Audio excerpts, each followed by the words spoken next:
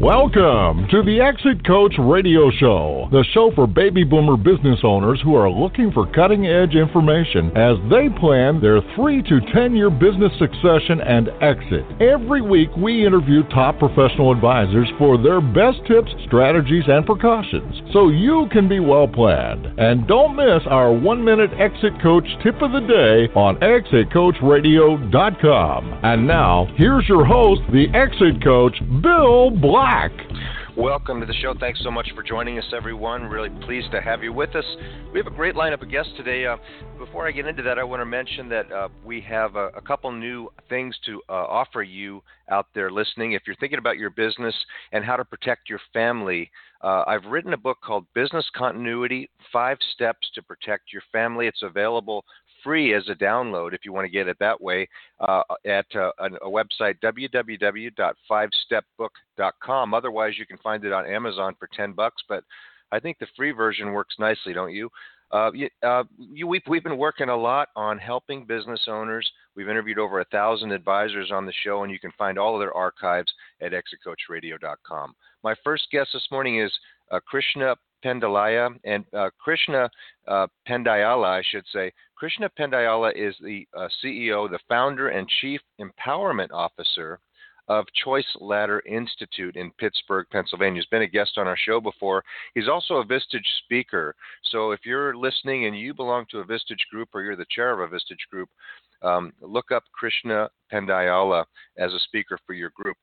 Krishna is in the business of strengthening the weakest link in an organization, and again is the founder and chief empowerment officer of the Choice Ladder Institute, which offers workshops and keynote addresses to equip people with the skills needed to exercise better judgment and make wiser choices. And his topic for today is, can you trust your team?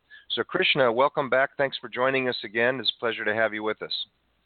Thank you, Bill. Great to be with you. Krishna, it's an interesting topic that we're going to talk about. I don't hear that phrase very often. Before we get into that, give us a little bit more background as to how you decided to start the Choice Ladder Institute and what it's all about. Be happy to. In fact, I've had a very interesting career. I started out as a civil engineer, and because I didn't want to be replaced by a computer, I wanted to look at disciplines that could not be easily replaced by a computer. So I had the love of photography, and I came to the United States in 1984 and did a master's in television and film. And I always enjoyed teaching, and the computers were just entering the field of education back in the mid-'80s, and I loved videos, so I got into the cutting edge of multimedia back in '87 and started my first company called Visual Symphony, which the whole goal there was to find a place where people enjoyed coming to work, because the first job I had, I absolutely hated going to work. So my motivation to start my first company was primarily to create an environment where people enjoyed coming to work. I knew nothing about business. I knew nothing about accounting. So while people enjoyed coming to work, we didn't make any money. So that's a lesson in itself. We accomplished our goal that we set out, but we didn't have the business background but it was a humongous learning experience, and I started my second company in a video search area based on how you search for in Google. We created the same technology for videos. And all along, I worked super time and ignored my family. So finally, my 2-year-old started to disown me, if you can even imagine that. When I came back from a business trip, she would stand in a corner for 45 minutes. And after the third time, I noticed that I thought I didn't want to have to pay her shrink bills the rest of my life, so I thought I needed to make a huge change. The first wake-up call I never even noticed, in fact, made a joke of it. When my son used to be asked, "Where's Dad?" he would point to the phone, because he heard me more through the speakerphone than in person. And most people laughed about that, but I think looking back, that was my first signal that I didn't even notice. Then came the second one, which was much more obvious, when my daughter went and stood at the same corner 45 minutes every time I came back from a trip. So I quit my job, my own company, my second one, and now I didn't know what to do. I always enjoyed teaching, but I didn't know what subject because I'd been an engineer, so I could teach the whole sciences. I could teach photography, which I actually taught for 5 years at a community college. So now I'm really confused. What do I teach? And I chose life. So I trained myself to be a life coach. At the same time, I didn't want to go into private practice and get one client at a time. So I happened to bump into a financial advisor on a plane, and we became friends. And long story short, I became his coach. And then one day, he was in the right place at the right time to grow. And I had grown 2 companies really well. So I told him, I'll be happy to grow your business as long as you allow me to be a life coach to each of your employees. And we made that deal, so I became the chief operating officer and coach at a very small, at that time, financial advisor, and we grew it over 600% in 9 years through the Great Recession of 2008 and 2009. So it was a very successful endeavor, and I had the opportunity to finish my book, which I started in 98, and which finally got published in 2011, called Beyond the Pig and the Ape, Realizing Success and True Happiness, where the pig and the ape are not just animals, they're also acronyms for pursuing instant gratification is the pig, and avoiding painful experiences is the ape. And if you come from a background in anywhere, I think if we are unaware of the pig and ape we all carry around with us, they will run our lives. And especially in the financial services, we say, right, buy low, sell high. Why does that happen? We always do the opposite because our pig and apes are running the show, fear and greed.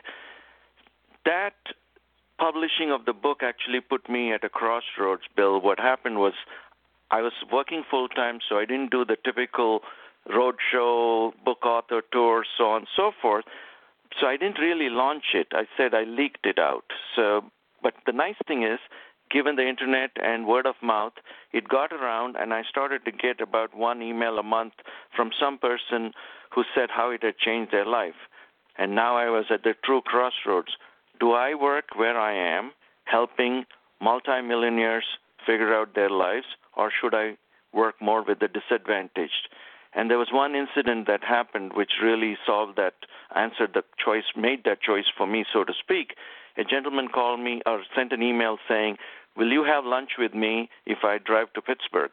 And he's from Washington, D.C., which is a 4.5-hour drive one way. I was 50 years old, and nobody else had asked me such a phenomenal question until that point. I was touched, but I told him that's a very long way to drive for lunch. He said it would mean a lot if I offered him that opportunity. I said, why don't you come for dinner? So he showed up and told me he had lost his job. Actually, he was in the financial services industry. He had a battle with depression, and then how my book brought him peace. So I was very grateful for him driving all the way just to tell me that, and I was going to pick up the check at the end of dinner, and he said, I can't let you do that. And when I pushed him, he said, Krishna, my sister committed suicide last year, and your book brought me peace. When I heard that, Bill, I still get goosebumps every time I repeat it because that nailed it for me. I said, this is what I need to be doing. So I took a 3-year sabbatical. I just quit my job. Luckily, I had enough saved up for 3 years, and I just said, I'm going to see what shows up. And 3 weeks into it, Congressman Tim Ryan asked me to launch and start a nonprofit called Mindful Nation to help people de-stress and take better care of themselves and improve their quality of life, which kind of fell in my lap. And we focused last 3 years. I worked pro bono for Mindful Nation, working with veterans, dealing with post-traumatic stress, teachers with burnout, business people with burnout, healthcare workers with burnout, children with attention issues, and organizational leaders with inspiring them why it makes sense to create a more compassionate organization where everybody gets to thrive. And that's really what I've done. And through that experience, meeting all these people, traveling all over the country and actually the world, I felt there is one thing that nobody is teaching, which is usually what gets us into the trouble we get into which is nobody's teaching how to help people make better choices or improve their judgment.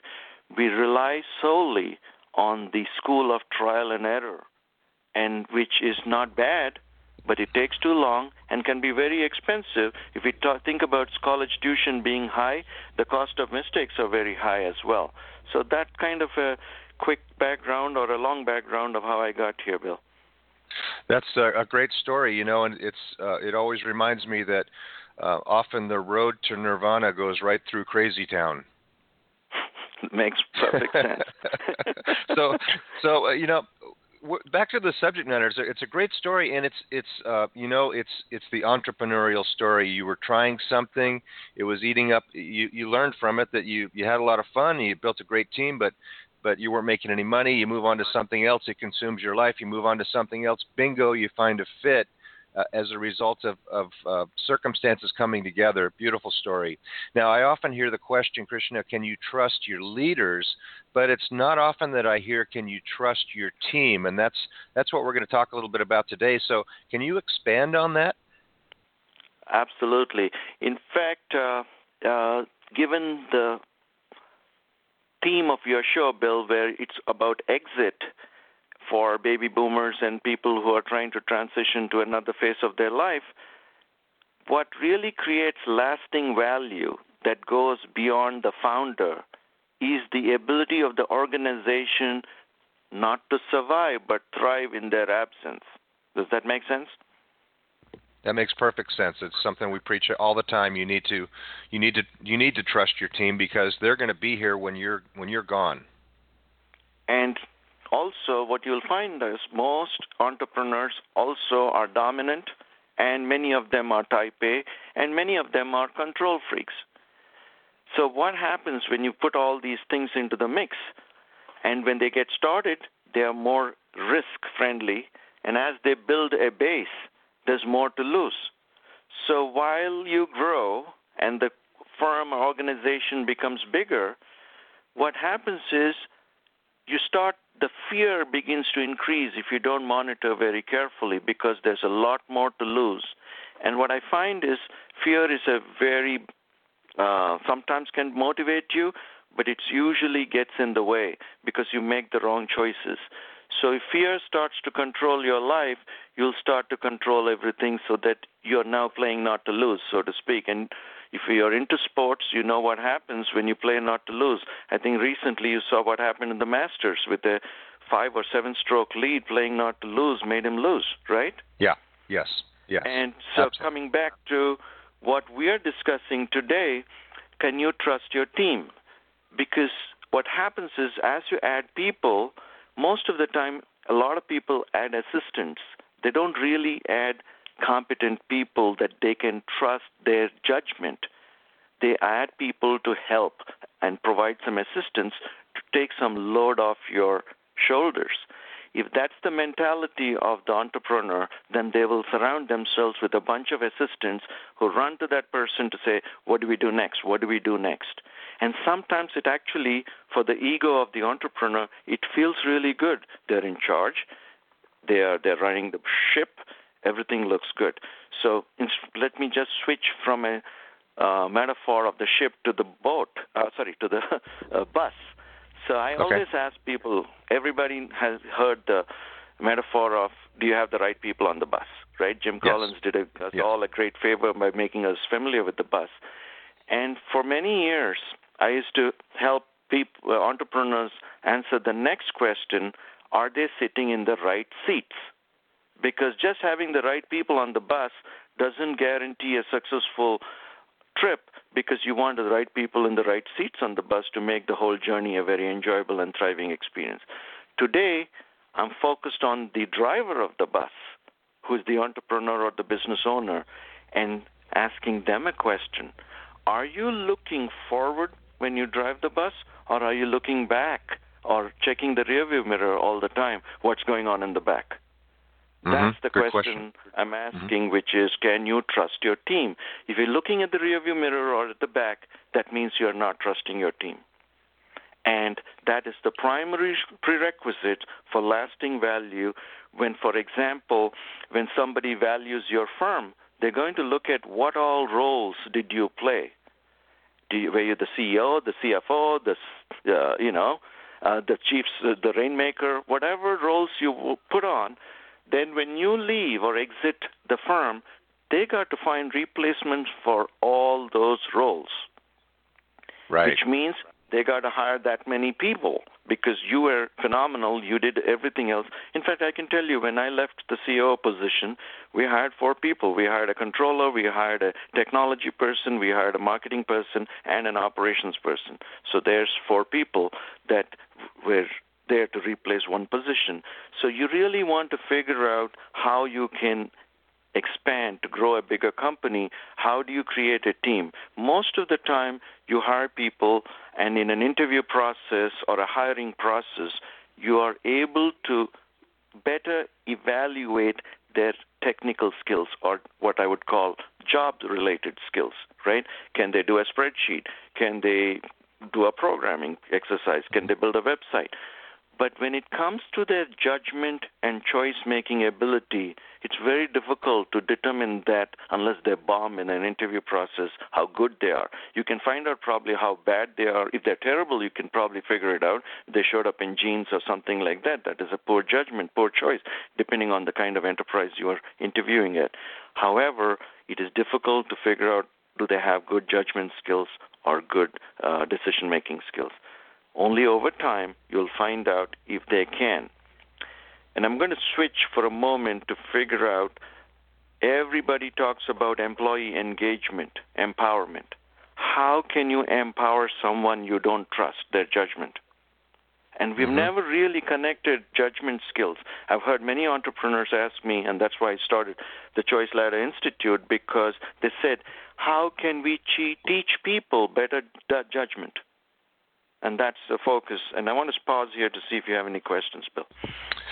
Yeah, well, I hear what you're saying. First of all, you have to create your team, and that creates some trust to be able to let go of some things, and then, like you say, empower your team, and we're going to hear more about that.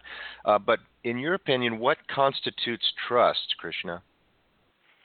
Well, first thing, as you said, Bill, when you hire your team, you want to give them some of your work, right? Your workload. You want to distribute your workload so that you can do more. That starts with primary, what I would refer to as competence, job competence. Can they do the work? And you'll know pretty quickly, can or cannot they do the work.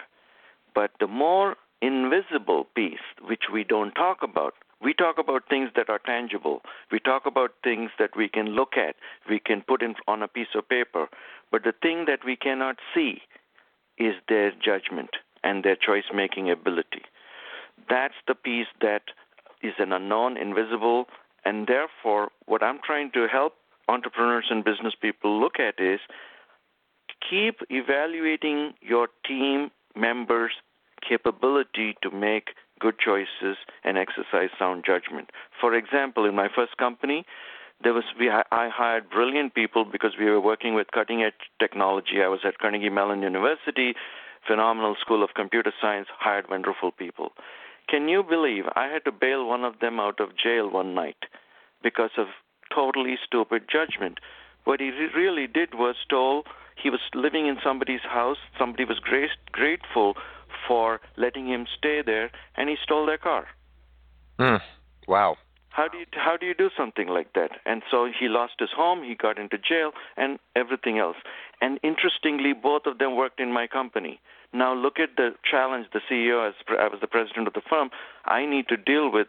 So there is a criminal issue, there is a work-related issue, really derails the whole flow of a firm when you have to deal with those kinds of issues. And those I would call extremely poor judgment. I would still rank him in the top. I'd give him a 10 on his technical competence. I'd give this gentleman about a 0 or a minus on judgment. Yeah, Krishna, unfortunately, we're running short on time today, and I want to get to this last question.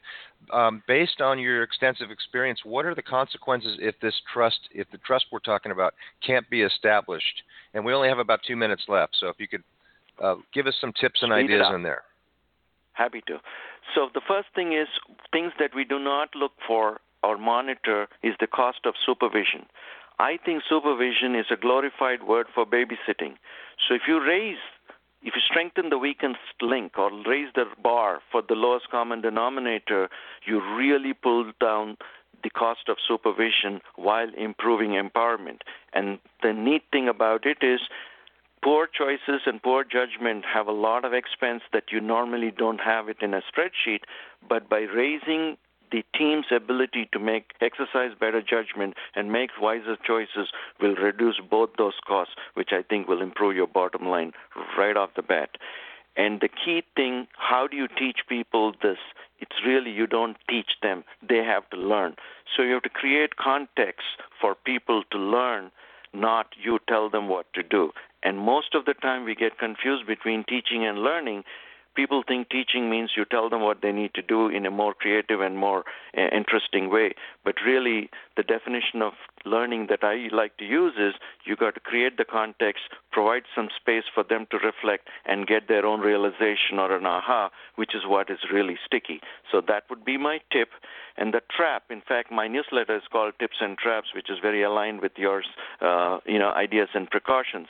So the trap really is one of the best quotes I've heard from Mark Twain, which goes something like this: what gets you in trouble isn't what you know. What really gets you in trouble is what you think is really true, which ain't so. And that to me is really, so blind spots are things that you don't know, but these are a whole lot worse than blind spots because you know for sure, or you think you know them for sure, which ain't so. So that would be the trap that really comes up that I would like to highlight for most people. And the smarter you are and more confident you are, this becomes the biggest trap of your life. Krishna, beautifully put. You gave us a lot to think about, and you shared with some great entrepreneurial experiences that you've had and what you've learned along the way. And I want to tell everybody once again, your book is called Beyond the Pig and the Ape, Realizing Success and True Happiness. It's available on Amazon in both Kindle and paperback. And, of course, Krishna Pandayala is available for speaking engagements and to talk to your business owner groups. What's the best way for them to get in touch with you if they'd like to get in touch with you, Krishna? Thank you, Bill. The easiest way is to send me an email at krishna@choiceladder.com, and I'd love folks to check out choiceladder.com and get their own quick start guide to help them get into the zone of making better judgments. In fact, I call it Learn the ABCDs of Judgment, which is really increasing your awareness, beliefs, conditioning, and drives about what influences your choice making. Well, I sure appreciate you coming on the show. It's been great speaking with you again, and I look forward to the next time. Thank you very much. We're going to take a short break, and we'll be right back after this, so please stay with us.